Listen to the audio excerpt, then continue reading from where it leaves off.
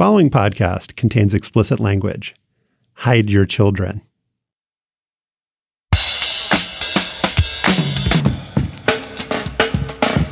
Hi, I'm Josh Levine, Slate's national editor, and this is Hang Up and Listen for the week of December 7th, 2020.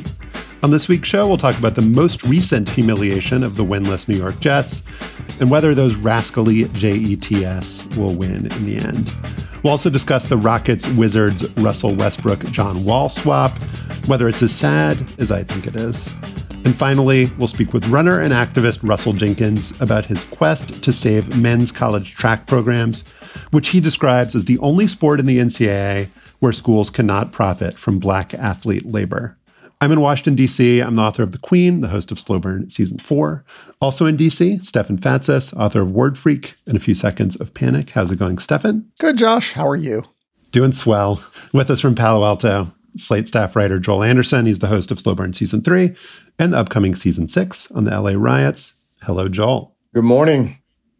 So, perfunctory chatter there. I think I'm just going to call it out for what it was. But the reason for it is that we're going to now get into some animated back and forth about the big Hang Up and Listen news for next week, which is, Joel, you've been working on a special podcast on Michael Jordan's time with the Washington Wizards. It's basically what The Last Dance left out. It ended that documentary series with the 98 Bull season and then pretended like Jordan never laced them up again. Yeah. But he did. He did. It's the last dance, as we've been, unofficially calling it. And yeah, me and Melissa, who is our great producer for this podcast, have been putting it together right now. You all have talked me through talking under a blanket and moving into a studio. And there's been a lot of work over the last few months, but I think it'll be really cool. And we've got like a lot of great voices, Should I say some of the names of the voices, or should I surprise some of the them? names? Definitely. Should I?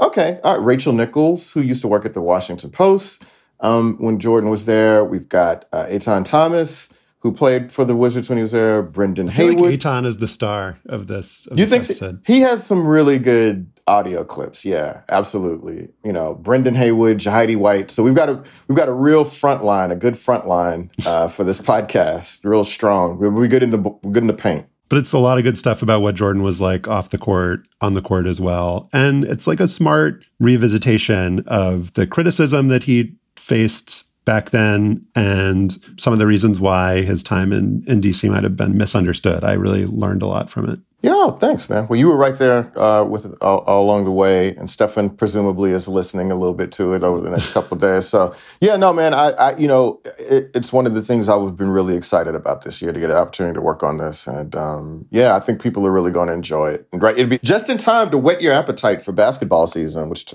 gets started here in a few weeks. Yeah, for sure. And Stefan, folks will see this in their feeds next Monday in lieu of the usual Hang Up and Listen. But Slate Plus members will get something extra, which will be a conversation among the three of us about this podcast, about Jordan with the Wizards, and about what everybody's going to hear. So if you want to hear that conversation among the three of us, which will be like, I guess, your Joel, Josh, and Stefan dose for the week, then you need to be a Slate Plus member, which you can do at slate.com/hangup+. That's where you subscribe if you are not currently subscribed. My promise to you is that I'll try to wedge in Taysom Hill for our listeners. So we need that every week. That's going to be a separate podcast someday. Right. Right. Get ready for the greatest roast of all time. The Roast of Tom Brady. A Netflix live event happening May 5th. Hosted by Kevin Hart, the 7-time world champion gets his cleats held to the fire by famous friends and frenemies on an unforgettable night where everything is fair game. Tune in on May 5th at 5 p.m. Pacific time for the Roast of Tom Brady, live only on Netflix. On Sunday, November 6th, 1970, at Shea Stadium in New York, Darryl LaMonica of the Oakland Raiders threw a 33-yard touchdown pass to Warren Wells with 1 second remaining for a 13-13 tie that, with the extra point by 43-year-old George Blanda, became a 14-13 win.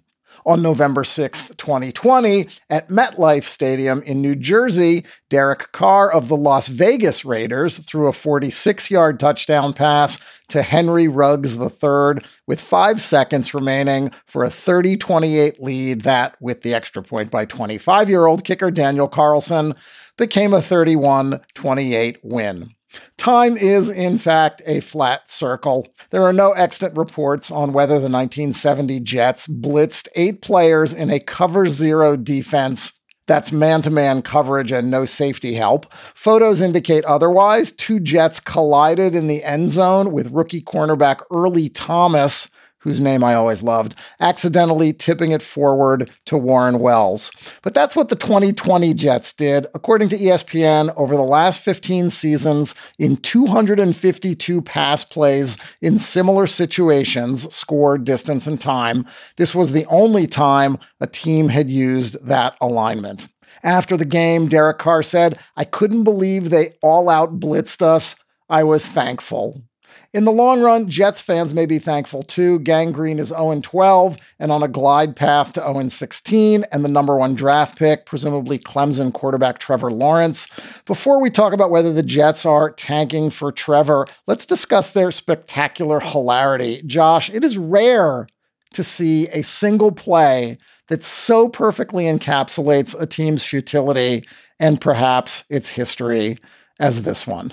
Yeah, I agree with you, though it just seems impossible to disaggregate the play from the Jets' larger project here and the conspiracy theories about how they're trying to lose and trying to get the number 1 pick and trying to get Trevor Lawrence. Because ultimately, for the franchise and for Jets fans, it was better for this to have happened than for it not to have happened. The whole thing makes so little sense because the Jets made a big comeback to be in position to blow the lead in the end. And yet there's no logical reason why you would have done what the Jets and their coordinator, Greg Williams, did on that last play. You laid out the history, Stefan, of 15 years, 252 pass plays where no team has ever thought that this was a good idea to send everyone and leave Henry Ruggs with his 4.27 Joel Anderson 10-year-old-esque speed one-on-one with an undrafted rookie. I mean, it is like ludicrous, but that's what they did. So what we're left with is to think, either this is the dumbest thing that any team has ever done, which Jets, so that's in the realm of possibility, or they're like so clever in terms of how they're trying to lose these games that they were actually trying to win it until the last 5 seconds. Joel, which of these explanations makes more sense to you? I mean, I can't imagine. Can I also say, but before you start, like one of the Jets safeties, Marcus May, called out Greg Williams after the game. Was like, that was a bad play call. And so it wasn't like the guys on the team were like, you don't usually hear that from a player calling out a coach in the immediate aftermath of the game. Right. So, I mean, we know that Greg Williams is the one that made this blitz call. So it's not a surprise that it was stupid, right? And you know that as a Saints fan, Josh. You know all about Greg Williams of Bountygate fame. Greg Williams of Kill the Head and the Body Will Die fame. Isn't it also? Did Greg Williams also go 1-15 as a head coach as well one year? He was the Bills head coach and did not have a very impressive record. Yeah. But he was, I think 3-13 was his worst year ever. But he's had a very good and long run of success as a defensive coordinator in the NFL, dating back to his days with the Houston Oilers. So you know this dude has been around for a long time. Football's changed a lot since the Houston Oilers were around, and maybe that's a sort of a testament to how long he's been in the game. And I understand what Greg Williams is trying to do there, that you don't want a guy to just sit back there, pick around and get a ball. You want him to rush him. You want to rush Derek Carr, who's not great at handling pressure, and make him make a bad decision or get rid of the ball ahead of time. But, I mean, you had, as you mentioned, an undrafted rookie corner who ran a 4.58 at the combine against the guy who was the fastest dude at the combine this past year. And it's just like, I mean, Marcus May is right, man. You don't often hear players say this explicitly, but it's really on Greg Williams, man. Like, you can't put guys in that position. And I don't think, like, so to answer your question, Josh, I don't think that they did that intentionally, because there has to be a more dignified way of losing than that. You know what I mean? Well, and Greg Williams and Adam Gase, the head coach, are going to get fired. Like, they don't have any reason to want to be part of this tanking project. And the players, like, the way the tanking works, like, players are trying their hardest, and it's just like the front office or whoever puts a product out on the field that isn't going to succeed, but the players aren't trying to lose. Right. Yeah. You put out a product when you're trying to tank, you put out an undrafted free agent rookie corner who runs a 4.58, right? Like, and you've got a 5th round pick opposite that guy starting there. And then in the secondary, the only guy with more than 9 games of experience is that safety that called out, Greg Williams. So that's how you tank. You just have not enough talent, and you let that overwhelm you. You wouldn't, like, put something like that on tape and have people, like, actually question your football intelligence, which is what Greg Williams and Adam Gase did. And it looks stupid. It looks so stupid that you would think it was intentional, but it was, I have to believe that was unintentional, that they did not want that to happen, that they did not expect that to happen. Right, because it's all predicated. Tanking in the NFL is predicated on believing a system-wide conspiracy theory. Tanking on individual plays. It's predicated on believing that coaches want to lose and that players are instructed to lose. Emmanuel Acho, the former linebacker in the NFL, had a Twitter video where he was laughing watching the last play, and says the Jets were directed to lose this game and there's no other explanation. Yeah, I don't buy that at all. I mean, Greg Williams wants to continue to be employed in some capacity in professional football, and those Jets defenders want to have jobs going forward too. They don't want to be part of this because they're not going to be part of the rebuild, a lot of these guys. There's no incentive for them to lose on purpose. So this, to me, was just an arrogant coach saying, fuck it, we're going to do this. This is going to work. We're going to surprise them. And this is the, like, just throwing the cards in the air and hoping that 3 aces land heads up on the floor. I mean, on the one hand, that's true. Like, this was the, like, most Leroy Jenkins moment in NFL history. But on the other hand, it's like what Greg Williams does every time. And so It's not like it was even that unpredictable. And Greg Williams is just known for recklessness and arrogance. And so, so fuck it is in your playbook. This makes sense.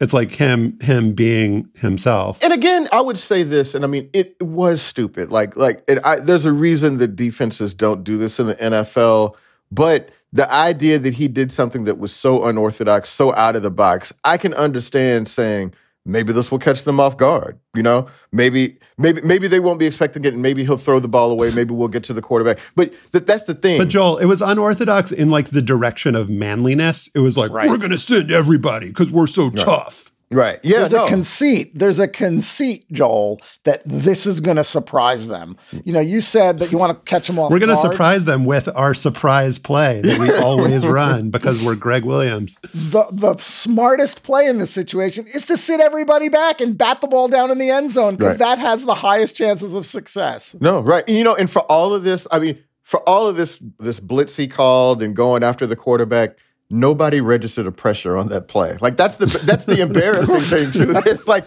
you did all of this and you didn't even ruffle Derek Carr's feathers. You know what I mean? Like, he just got a chance to get the ball off clean. Well, the other embarrassing part was that they had one guy sort of sit in the middle of the field, keeping an eye on Derek Carr. The spy. Spy. As if Derek Carr was going to run 60 yards to the end zone. Oh, man.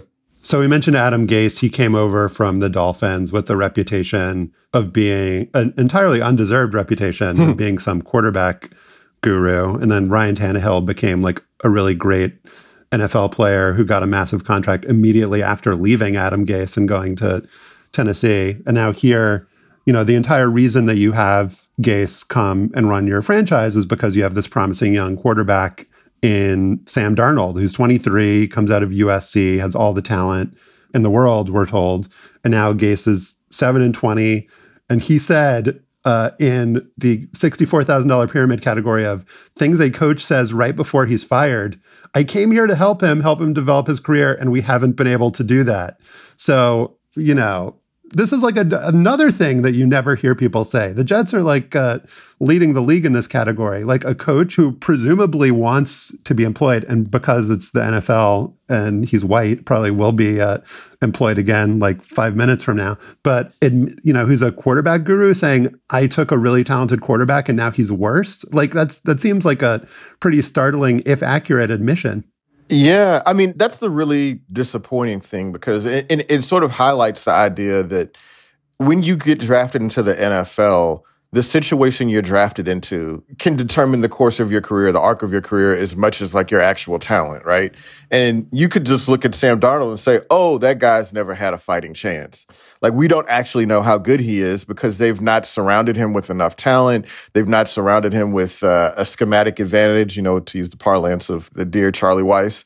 So, I mean, my hope for Sam Darnold is that he gets to start over somewhere else, that he gets the Teddy Bridgewater reboot, that he gets to go back up somewhere for a year behind, an experienced veteran and then get a chance to start under a smarter, better coach in a better run franchise because they've really ruined him. And I had a chance to see that when I covered the Houston Texans many years ago when they had David Carr. And it was the same deal. They just got him beat up. They did not protect him. They did not give him enough talent. Although they did have Andre Johnson, which, that's talent, right? But they didn't give him what he needed to succeed, and we'll never actually know if he was any good. And my hope for Sam Darnold is that he gets out and that Trevor Lawrence never has to play a down for Adam Gase, which, I mean, that's obviously not going to happen. And this is one of the counter arguments and criticisms of tanking in the NFL, too. If you've got someone like Sam Darnold, whom you want to develop, and you are either deliberately or sort of on the sly rolling out an inferior product in hopes of getting a number one draft pick, well, you're squelching his development and you're putting players at risk. Mm-hmm. That was the case with Carr in Houston. That was the case with Tim Couch in Cleveland when they were awful and he got beat up and sacked constantly and never developed. And there have been other examples of that in the NFL too. And it points out the differences, I think, in tanking in the NFL versus tanking in, say, the NBA. I mean, tanking has gotten a sort of, if not a terrible reputation, it's sort of, desirable in some corners. The Sam Hinkie glorification, the Astros, the Cubs, but it doesn't work quite the same way in the NFL as a bunch of writers have analyzed in the last few years.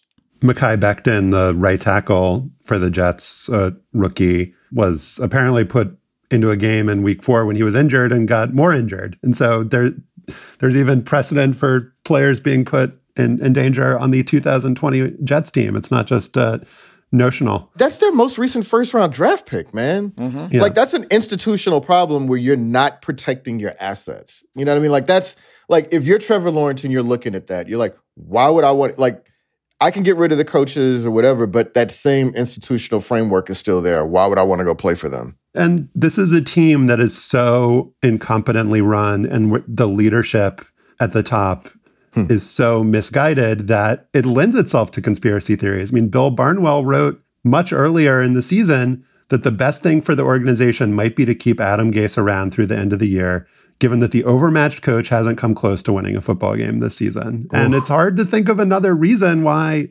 you would have had Gase around, if not to like lead the march into the cellar and into the number one spot in the NFL draft. But this is a front office that gave an enormous contract to Le'Veon Bell, the running back, and then released him and got nothing in return. They did the same thing with Tremaine Johnson, a defensive player. The owner of the team, Woody Johnson, has been Trump's ambassador to Britain, and he's off there doing, whatever one does as Donald Trump's ambassador to Britain. And so you have coaches, general manager, ownership that either seems checked out or really clearly not just bad at their jobs, but the worst at their jobs in the entire league. And so that, I feel like, is the transition to, if you're Trevor Lawrence and you're looking at this, do you refuse to go play for this team if they draft you? Doesn't Trevor Lawrence have the option of going back to Clemson for one more year? Yeah.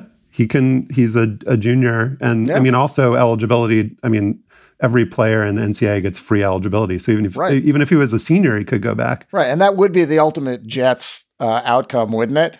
For them to go 0-16 and then Lawrence to take one look at this and go, I think I'll go play Alabama one more time. I mean, it's what they deserve, isn't it? Yeah, it's completely what they deserve. They're an embarrassment. Why would you, as the best and most marketable talent in the sport, you obviously wouldn't choose to go to the Jets. You would be forced to go there because they draft you, but he doesn't have to go there if he doesn't want to. I guess you could be, if you're Trevor Lawrence, you could say, well, I'm me, and I've won everywhere I've gone, and that's in New York.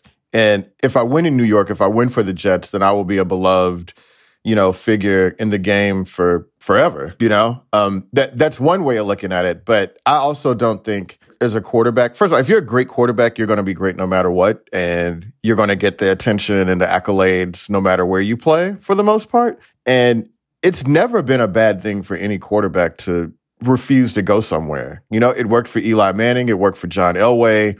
I can't think of a time in which this has backfired where guys like, you guys suck so much that I can't risk my career, on how bad you are. So if I were Trevor Lawrence, he doesn't have to go back and play for free at Clemson for another year. He can just say, you know what, you can do whatever the hell you want, but I'm not going to be playing for you. So, he can just sell ads on Instagram. That's right. That's right. He can be an influencer. Take advantage of his name, image, and likeness. Well, like Jim Kelly as an example, I didn't remember until I was just doing research for this very discussion, which is he refused to play for the Bills, went to the USFL, then the USFL. You know who he played for in USFL, by the way? The Houston Gamblers? That's right. Go ahead. All and right. then when the Gamblers ceased to exist, he's like, all right, I guess I'll go to Buffalo now. So he could always just do that. What's preventing him from playing for the Jets years down the line? Stefan, when we were talking about the risks here, we didn't mention the most recent number one pick, Joe Burrow, who went to the Bengals, and they're like ass offensive line, and he now has a torn ACL, screwed up knee. Yeah. I mean, that's a football thing. That's a football thing, though. You know what I mean? Yeah, but if your offensive line sucks, he was getting killed back 48 there. times a season. But David risk Carr, of injury increases. You're caping for David Carr, but not for Joe Burrow. The Joe Burrow was having a pretty good season. Okay, he was right, but he'd also been sacked 9 million times. The optimist's view is that the Jets fire the general manager, they fire the head coach, everything is starting fresh, and Trevor Lawrence's agent says, "Let's take the money and go there and take over New York and make them into a good team in 5 years." I thought you were going to say Trevor Lawrence's agent gets named the general manager. That could help too. The NFL is structured for teams to turn things around quickly. The Jets have been incapable of doing that, of course. So if you're feeling optimistic and that I am going to be a Hall of Fame quarterback and I can do this, then maybe you say this is a challenge I'm willing to accept. That's pretty naive, but who knows? Or you're like Baker with Cleveland. You know what I mean? Like Baker, like right now, sure. He wanted to go to Cleveland and look how it's working out for him right now. Yeah. Yeah. What I was going to say is the last two teams to go winless, 2008 Lions made the playoffs in 2011. 2017 Browns are going to make, or looks like they're going to make the playoffs in 2020. So that's not a long time. Jets 2023. Yeah, man. It could happen. Shout out to Ken O'Brien and Freeman McNeil. I know Jets fans are overdue. All right, I'm just seeing this from Adam Schefter, and I don't know if you guys have seen this. So we're recording authentic first reactions to some Jets news. Per Adam Schefter, Joel and Stefan, Jets fired DC Greg Williams, per source. Oh man!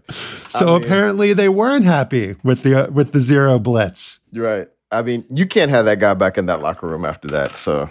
Good riddance, Greg Williams. I'm sure he'll be coaching somewhere. Maybe you do want him back in the locker room. Dissension. You don't want the team to come together and bond over this rational decision making. Clearly, this decision was made after they heard what Rex Ryan said earlier on Monday. Dumbest call I've ever seen. Been around the thing for 58 years. Wow. I thought you were going to say, I'm really dumb. Ever. And I've never done anything this dumb. Yeah, it's somebody who's dumb. I know dumb. There's a time and place for cover zero. That sure ain't it. It's just stupid. Pretty much sums it up. Rex Ryan. Good job.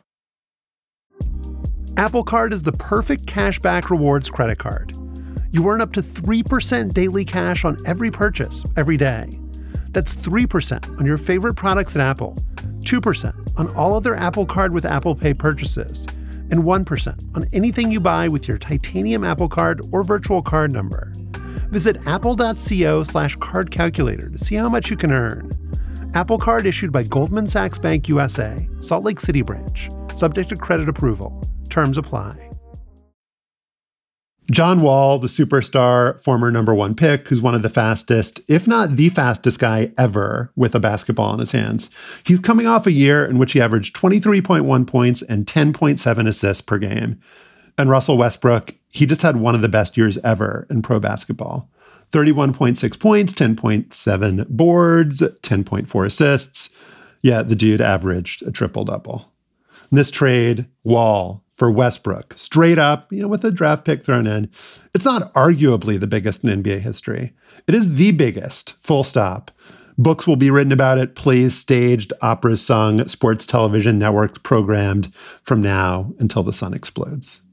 And that is how I would have described John Wall for Russell Westbrook 3 years ago, when Wall had just led the Wizards to the Eastern Conference semis. Westbrook had won the MVP award for the Oklahoma City Thunder. We were also young then, and so were they. 3 years younger, to be precise. Now Wall is 30 and headed to the Houston Rockets, where he'll hope to come back after missing a season and a half due to heel surgery and then a ruptured Achilles. Westbrook is 32, moving to the Wizards, his third team in 3 years, after his partnership with James Harden flamed out in Houston. Joel, this trade for me is a reminder of how immortals can become mortal very quickly in sports. And for a lot of NBA fans and writers, Wall and Westbrook are no longer even talked about as players.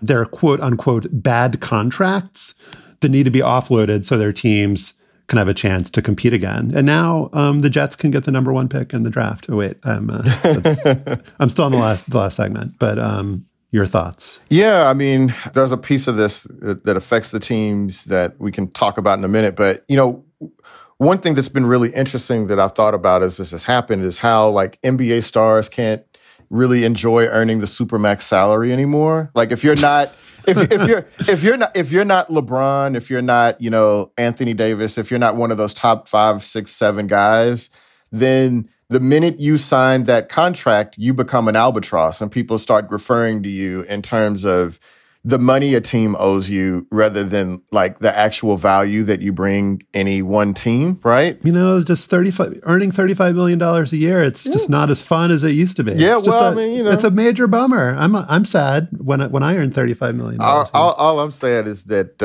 John Wall's done more for DC than any senator ever has. Shout out to Mike Pesca. I'm more like Pesca. I think that's kind of the thing is that once these guys sign these contracts, and if you're not LeBron, if you're not Steph Curry, it becomes an anchor around the team. And so you're looking at a situation where, the moment that John Wall signed that contract, the moment Russell Westbrook signed that contract, within a year, it's like, oh man, those are bad contracts and we've got to be able to do something with them. We're going to have to move them. And so you end up in a situation where the Rockets ship Russell Westbrook to the Wizards and the Wizards ship John Wall and everybody thinks it's sad. These are still two good basketball players, but we're weighing it against the money they made when they, tallied those numbers that you mentioned in the intro, Josh, as opposed to what those guys might be able to bring today. They'll still probably be good basketball players.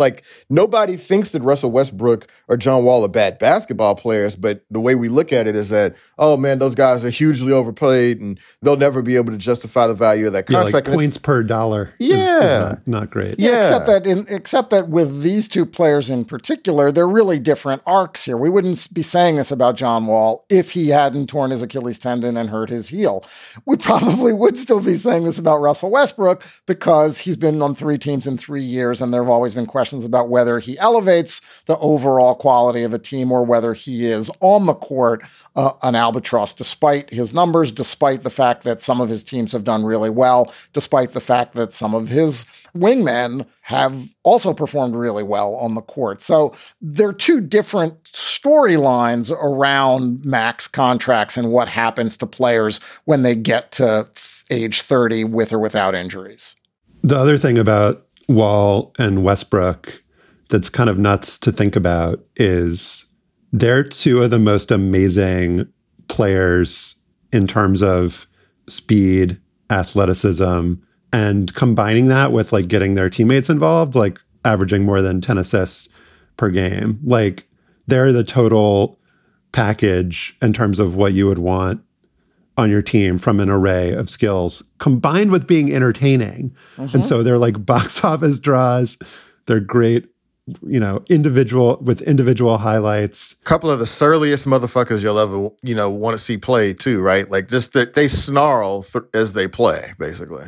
Good snarls as well. Yeah. And just, I guess the bigger issue that I keep circling back to, and Joel, you were circling this a bit as well, is just the kind of, even if you're not sad for them because they're making lots of money, but just the unfairness of the way that aging works in sports, and how players who are so remarkably skilled and give us like so much like amazement as we watch them can be talked about as if they're garbage just within a couple of years when they're past their prime. And as you noted, Joel, even when they're not past their prime, not necessarily past their prime. But that's the thing here, isn't it? Where the assessment of this trade is less about on-court ability than it is about some other characteristics of these individual players. Well, it's about how we're all general managers now. Yeah, and it's, in Wall's case, it's about injuries, and we don't know what he's going to look like when he comes back.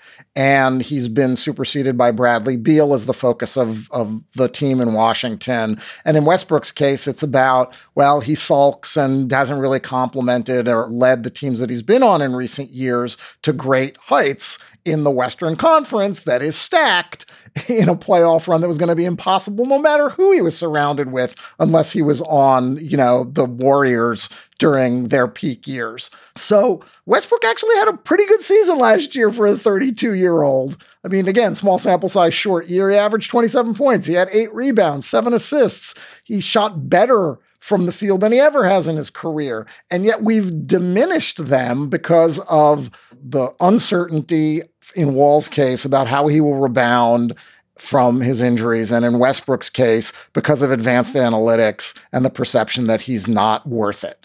The advanced analytic of being the worst shooter in basketball. Yeah. And a terrible defender, too. And I think the thing about Westbrook is that people are reading a lot into how badly he played in the bubble, which, I mean, does demand some context, because not only did, like a lot of people, he was coming off of an extended absence, but he also had contracted COVID, and we still don't know. We still don't have a way to sort of hold in our heads that, hey man, COVID can affect even elite athletes and their performance. We don't know how yet. But the last time we saw Russell Westbrook, he was a fucking mess. As a Rockets fan, I was like, man, I don't want Russell Westbrook to have the ball in his hands anymore, which is something you would never think you would say about a guy like that. But that's how he looked. And so I think that's what people are judging it on. But I mean, if you, as a Rockets fan, you have to think that this is just, again, another contract. James Harden signed one of those Supermaxes. He was the third guy to get one of them. And you have to think that this is all just a prelude to whatever, it's first a move to placate Harden, to see if they can get him to want to stick around, right? And that's sad because he's not going to want to stick around. Right. Russell Westbrook didn't want to be there, so he's like, hey, fine, I'm fine with John Wall. John Wall to come. So they're going to see if that's going to work. And then when that doesn't work, this is a milestone on the way to whatever the next iteration of the team is going to be at, right? And so, it's pretty clear that the Rockets are in decline, and that they're not going to be a better team. As much as I like John Wall, as much as I want to see John Wall play, nobody can argue that John Wall is a better basketball player than Russell Westbrook, and especially now, right? What you're just hoping is that it's a good fit, that John Wall wants to be there, and that maybe they can tinker a little bit, and maybe the Rockets can make some noise. But, I mean, that's all hoping. The Rockets did not win the trade, but this is not about winning that trade. This is about rebuilding the foundation there one way or another. And then what if you're the Wizards? What are you hoping for? You're hoping that Westbrook can complement Bradley Beal and not be a total ball hog and a volume shooter whose numbers are terrible. And at the same time, this is a team that's got some young players that look pretty promising. How effective can he be in bringing them into the game? Well, there's this issue in the NBA, I think more so than in our other major professional sports, where there are certain franchises that are on a long-term path to, at best, being a playoff team that has no chance to win a championship. Mm-hmm. And we've talked about this in the context of like the process, Sixers, and just this kind of cultural belief that if you're not first, you're last, that if you're not on the path to winning a championship, then it's better to like bottom out and try to lose on purpose than it is to like go for the 6th seed and like maybe get into the second round, as the Wizards did at their best when John Wall was there. But so that's the question then. If you're the Wizards, it's like, okay, you get Westbrook and like in your best case, you're like the 7 seed in the East. And like, what are you doing? Okay, maybe what you're doing is you're going to be in the playoffs and be entertaining, and in like in a place where, you know, as Joel will get into in the Jordan pod next week, like that is not the norm to be like entertaining playoff team in DC. I don't necessarily have the sense that that's what the like goal is of the franchise, that like that's what they're saying is like we're saying our ceiling is the 7 seed. But if that's the outcome, it's not like the worst thing that's ever happened in the history of sports. And I also just want to ask Joel, what is the fill in the blank on this progression? Chris Paul, Russell Westbrook, John Wall. Who's next? Is like Clyde Frazier? Yeah, Steve Nash. I mean, where do we go next? Well, you can even precede Chris Paul with Dwight Howard in this chain. So yeah, I mean, I don't know. I guess we haven't really had a swing person yet. So maybe, you know, like George Gervin. Did George Gervin still? But yeah, it's just, you know, high volume guy. He's still in his prime. Yeah, a guy that can't get along with James Harden. And, you know, man, a few years ago when the Rockets broke up, James Harden and Chris Paul, my theory was that, man, make those guys work it out, because, you know, this always happens. I've been a Houston Rockets fan long enough to remember when Akeem Olajuwon won it out of town in like the early 90s, and they just held on to him. They made it work, and then they won 2 championships out of it. And I think sometimes teams just throw in the towel a little too early. And so, like, now you got to be comfortable with being uncomfortable. Yeah, just let them be mad. Let them be mad. Let them be mad. They'll figure it out. I think they're adults. So you have a point now where James Harden didn't want to play with Chris Paul, or Chris Paul didn't want to play with James Harden. Then Russell Westbrook didn't want to, and now we're with John Wall. But we've like progressively gotten worse players at each stage of the game. You know what I mean? So it's just like, well, I guess like, you know, I don't know. Is it going to be, you know, Ricky Rubio or somebody like that? I don't know. No. The trade that has to happen is John Wall for Kyrie Irving. Oh my God! I can't. Well, that would reverse the trend of the players getting worse every time. All right, I think I would like to be self-indulgent here and end this segment on a story that I don't know if you know this, Stefan. You definitely have not heard this one, Joel. But if you do know it, Stefan, it's such a long time ago that maybe you've forgotten. But in 2010. I did a freelance piece for Men's Health about John Wall, which is like one of the few freelance sports things I've ever done. And also like one of the only times I've ever done a piece where I like hung out with a star athlete and wrote about it, which was just a very weird experience. Like we went to some fancy hotel. I think it was like the Ace Hotel in New York. And I had like breakfast with him, and that like his, you know, team was at a table like a few tables over. What did he have? Just like a young. What did he have to eat?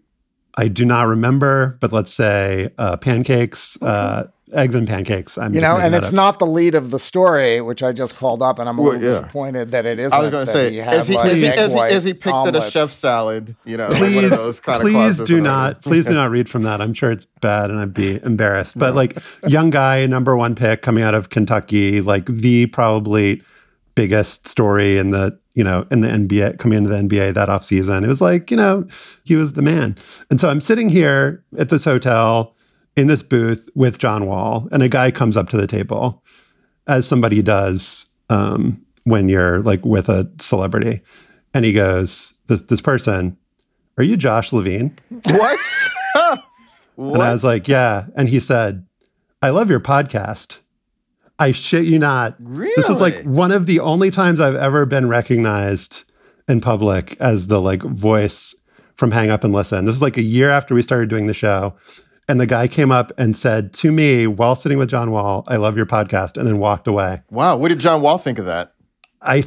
he probably thought it was like it was like I was playing a prank on him and like trying to make myself look cool. But I don't remember who this person was. I did not set it up. It was one of the stranger things that's ever happened to me. But that is a true story. Show yourself, person. Write to hangup@slate.com if that was you, if you're that person, if you're still listening, because I would love to know who you were. But what made you want to do that? I think you're selling your story short, though, Josh, because at the end of the story, it does include the John Wall workout because it's Men's Health Magazine. Oh, okay. Crunch and punch, medicine ball throw, plank walkout. He made all that up. He's not doing that. I think we should include a link to the story. Yeah. We will link to it on our show page. I would not deprive our listeners of that. Hey, I welcome you to Houston, John Wall. If you're ready to, if you need any advice on where to go eat, live, whatever, hit me up if you happen to hear this, because, Turkey Leg Hut. Turkey Leg Hut. We can go start there. James Harden probably already took you there, to be honest. So. It would be great if you guys went out to breakfast, though, and some dude walked up to you and said, "Are you Joel Anderson?" Oh, man. Yeah. Could happen.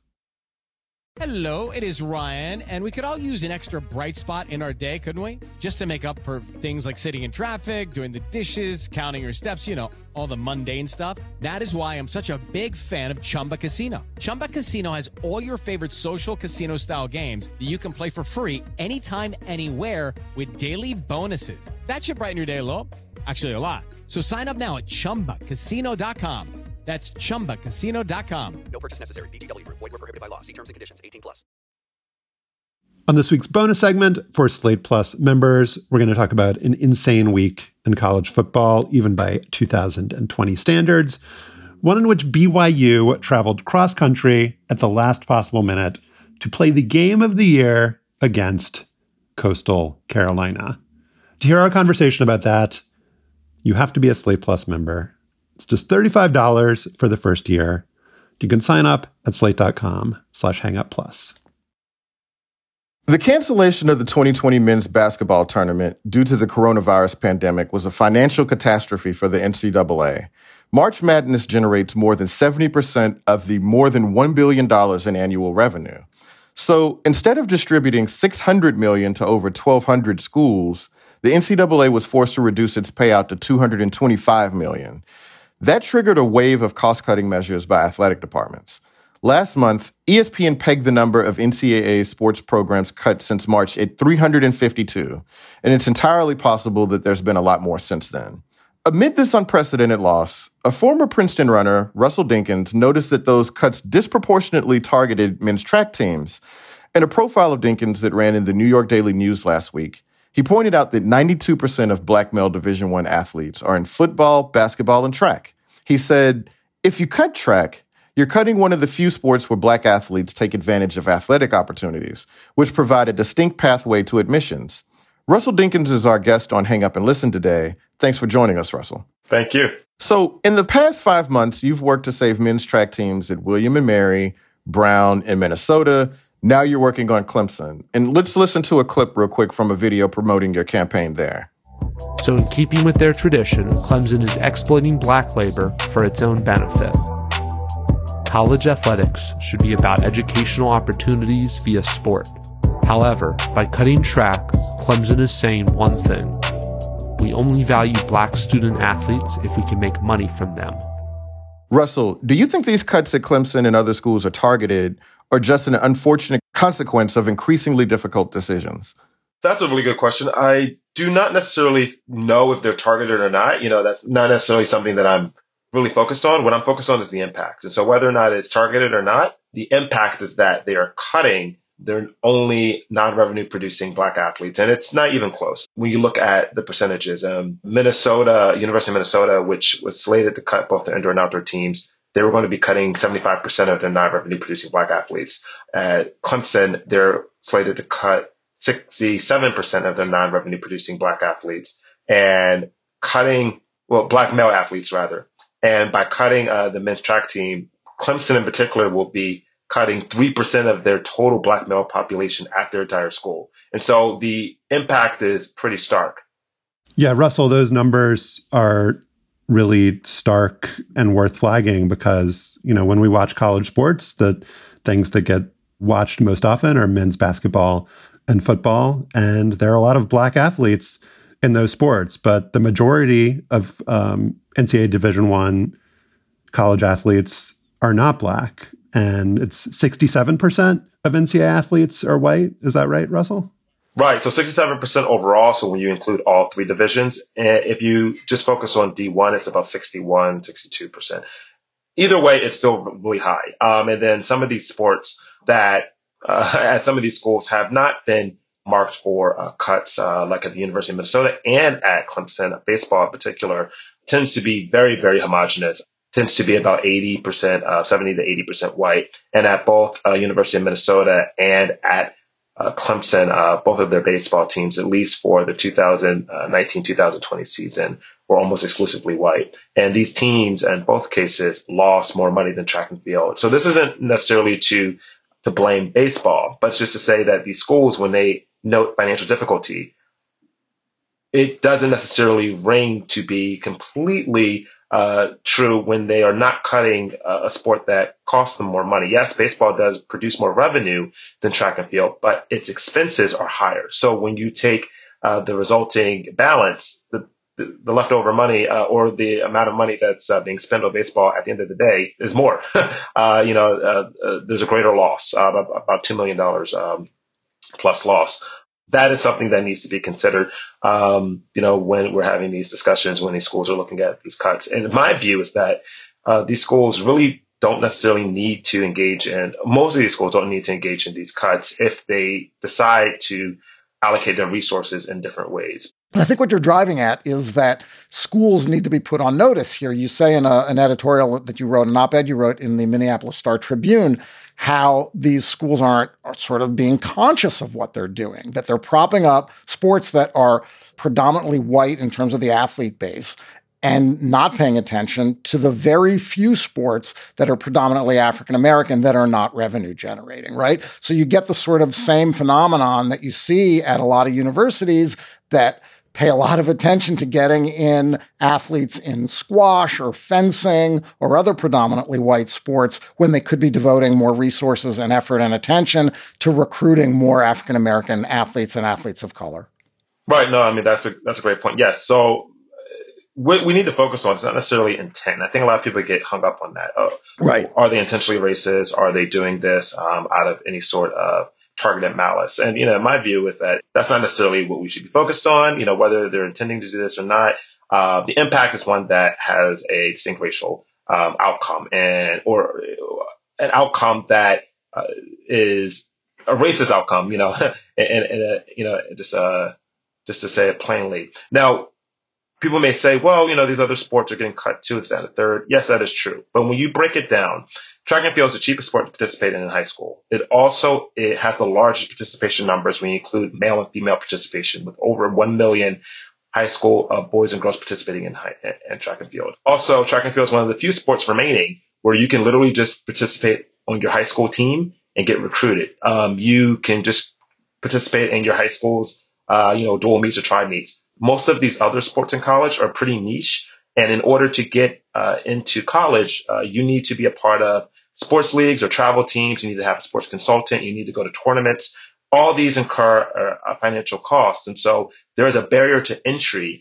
There is a price tag associated with a lot of these college scholarships for a lot of these other sports. Track and field is one of the few sports that actually doesn't have that barrier to entry. And to go just a little deeper, the way that you get recruited in track and field, almost all the meets throughout the country, track meets, track competitions, the results upload to a national database. So a coach can easily see, if you've ran a fast time or if you jumped far or if you jumped high. That same sort of system doesn't exist for a lot of other sports. In some ways, this is personal for you. I mean, you are a former college runner, a champion runner, a Black man as well. How did you kind of come to gradually understand the impact these cuts were having on Black athletes? Because I was in college and I was an athlete and I didn't know, about if they cut any one sport, which they were not necessarily talking about doing in the 90s, there was no way to know, what was the reasoning behind things. So how did you just instinctively know, or did you instinctively know that Black male athletes were being disproportionately targeted here? Or did you, have conversations and that sort of come out? Or how were you just so attuned to the idea that this was affecting Black athletes, Black non-revenue athletes at that? That's a really good question. I mean, I read a lot of outlets like Slate. All right, that's what's up. Yeah, let's pump us up. Yeah. And, so I just had some working familiarity. But I just had a feeling that, when Brown University, for instance, cut their track team, I had a feeling that this was going to have a outsized impact on Black male athletes in particular. And so I then, did some research and I looked at the rosters at Brown and then saw, the track team has more Black people in it than the crew, lacrosse, soccer, and baseball teams combined.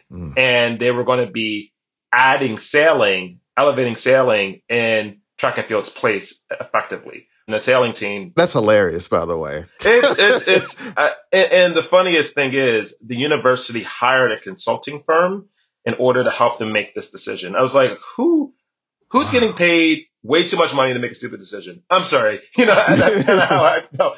And like me and my unemployed self at the time, because I had just gotten laid off. So that's why I had enough time to do research and write an op-ed and everything. I was able to figure this out in about a day's worth of research. So I don't understand how people who are supposed to be their profession, working with universities in the higher education space and spent however many months and got paid however many hundreds of thousands of dollars, gave a recommendation that led to such a poor decision.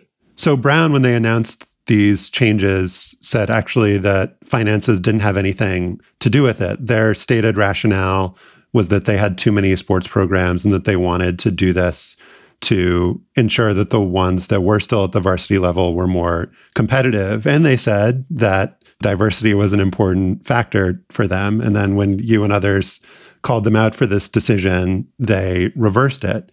Do you think that that's an example of a school recognizing their mistake when they were called out? Like, do you think that it was like a screwed up process? The consultants did a bad job or whatever, and then it was all like, it all ended up well in the end? Or do you feel like it's not kind of as rosy as that storyline would suggest? I do want to give credit where it's due. I mean, they made a mistake, but they did course correct, and they did so rather quickly. So a week after I pinned my article in Medium, they reversed their decision. And in their announcement, they actually admitted that they did not realize the impact that cutting track would have on diverse opportunities.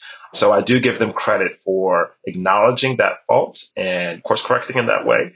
The other universities, University of Minnesota and William & Mary, when they reinstated their teams, Minnesota didn't have a press release at all. They just kind of wanted to sweep it under the rug.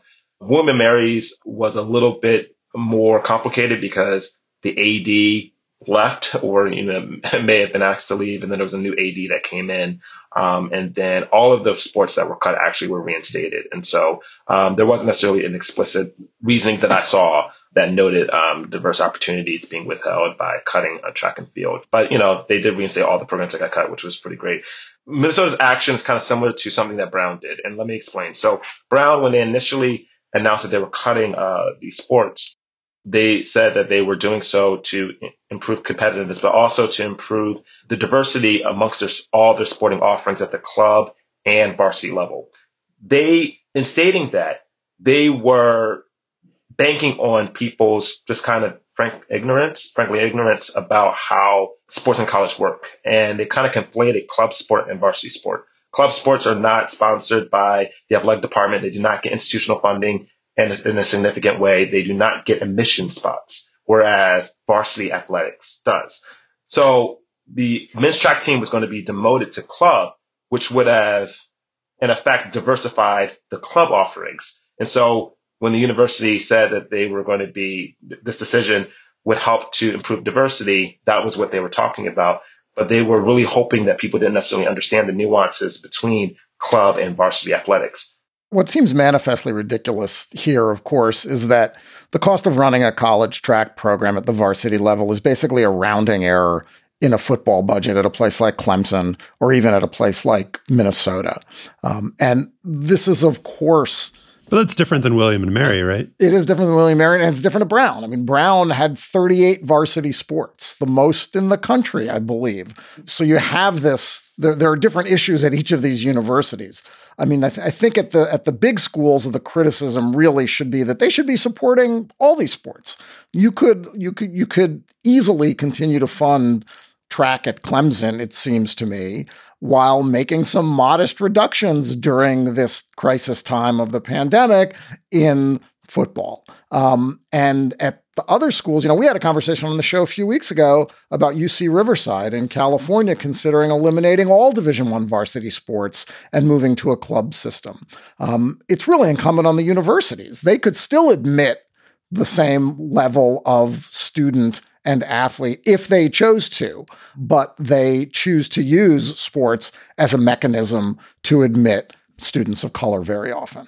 Yeah, no, those are great points. A few things. So I think there needs to be a renegotiation of the relationship between sport and college, and how these universities view the role of sports at colleges. And too often colleges look at, especially the Power 5 schools, look at sport as something that needs to pay for itself, when in actuality we know that there are only a few sports that pay for themselves. It's football, men's basketball, and at select programs, women's basketball at certain places, and then a few other programs at a few different places, like ice hockey pays for itself at University of Minnesota, but barely. They were in the green by about $50,000, so not an extreme amount of money, but they do pay for themselves. But most other sports do not pay for themselves. It's possible to make the argument that, okay, track programs aren't making money. So if we're being cold capitalists, then let's cut them and just put in things that generate money. But it's also possible to make a critique of this from the opposite direction, which is that the athletes that are making money for these schools are predominantly Black men's basketball and football players, and that what you're asking for is a transfer of money that those athletes generate to, whether it's a sailing team or a gymnastics team or a track team, all, athletes that aren't generating revenue. So why shouldn't we be arguing that money should just go to the football and basketball players that are making it? Why should it go to track athletes who aren't making money for their universities? That's a great question. And I don't think those things are mutually exclusive. I think that these football and basketball players should be getting money for the value that they are generating. At the same time, I also think that these universities should take it upon themselves to supporting programs that afford diverse opportunities. Because here's the thing, people will say, well, track needs to pay for itself. Most other sports in college do not pay for themselves. So what happens is that the football... you're not asking for track to get special treatment. It's just the same treatment that other sports get. Yeah, these other sports are getting subsidized by the football and basketball teams, and they are majority white.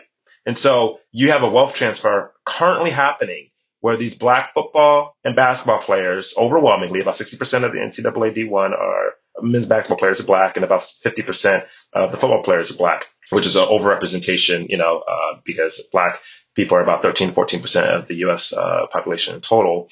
That money that they're generating is being spun up into coaches' compensation, being spun up into lavish palatial locker rooms and facilities upgrades, and is being spun up into helping to bolster these majority white, mostly affluent sports programs at these universities. And so I'm saying, okay, there are two things that need to happen. One, we need to figure out how we can help these athletes get their value, get their worth. And their worth is more than just a $50,000 or $70,000 scholarship if they're producing, $800,000 of, a value per student to the university. But then also, since the value that they're generating is currently helping to support majority white programs, at the very least, that value should be used to support the only Black students who are on this campus or who are on these campuses who do not produce revenue for the university. Because let me be clear, what is happening and what these universities are effectively saying is that if you are a Black student athlete and you do not make money for us, we can cut you because we do not find you valuable. However, most of our white student athletes who do not make money for us, we view them differently. The relationship that we have to them is different. We view that it is important for them to have an education via sport and that they're having the experience. They're not asked to pay for themselves in the way that, these Black athletes are being asked to do. I think we can put a pin in it there. Obviously, the ongoing fallout from the pandemic and the economic crisis will be an ongoing issue in college athletics, and we'll bring Russell back to talk about it, especially if he can save the Clemson men's track team, which is his ongoing project right now. So you can follow Russell at, is it Dancing Dinks? Is that your Twitter handle? That is my Twitter handle. Yes, it is. Is that because you dance? I'm surprised you didn't go with Running Dinks. But yeah. So I used to, in college, I used to always dance in between the workout reps to keep my mind off of the pain that was about to happen. So that was my nickname from my college teammates. Oh man, real superhero shit. Okay, I see you. So all right, well, you can follow Russell at Dancing Dinks. Russell, thanks for joining us today, bro. Thank you guys for having me so much. Can you set the stage a little bit so people understand what happened? In 1969, 14 black student athletes were kicked off their university's American football team for planning a show of support against racism. We were really protesting our treatment on the field. Amazing Sports Stories from the BBC World Service tells their story. We became brothers that day when you did that to us. We made a change. Fighting for what we deserve. Search for Amazing Sports Stories wherever you get your BBC podcasts.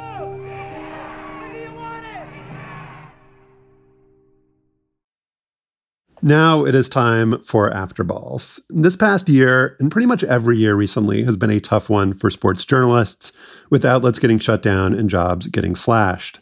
A lot of people we've had on this show, and will continue having on this show, have lost work.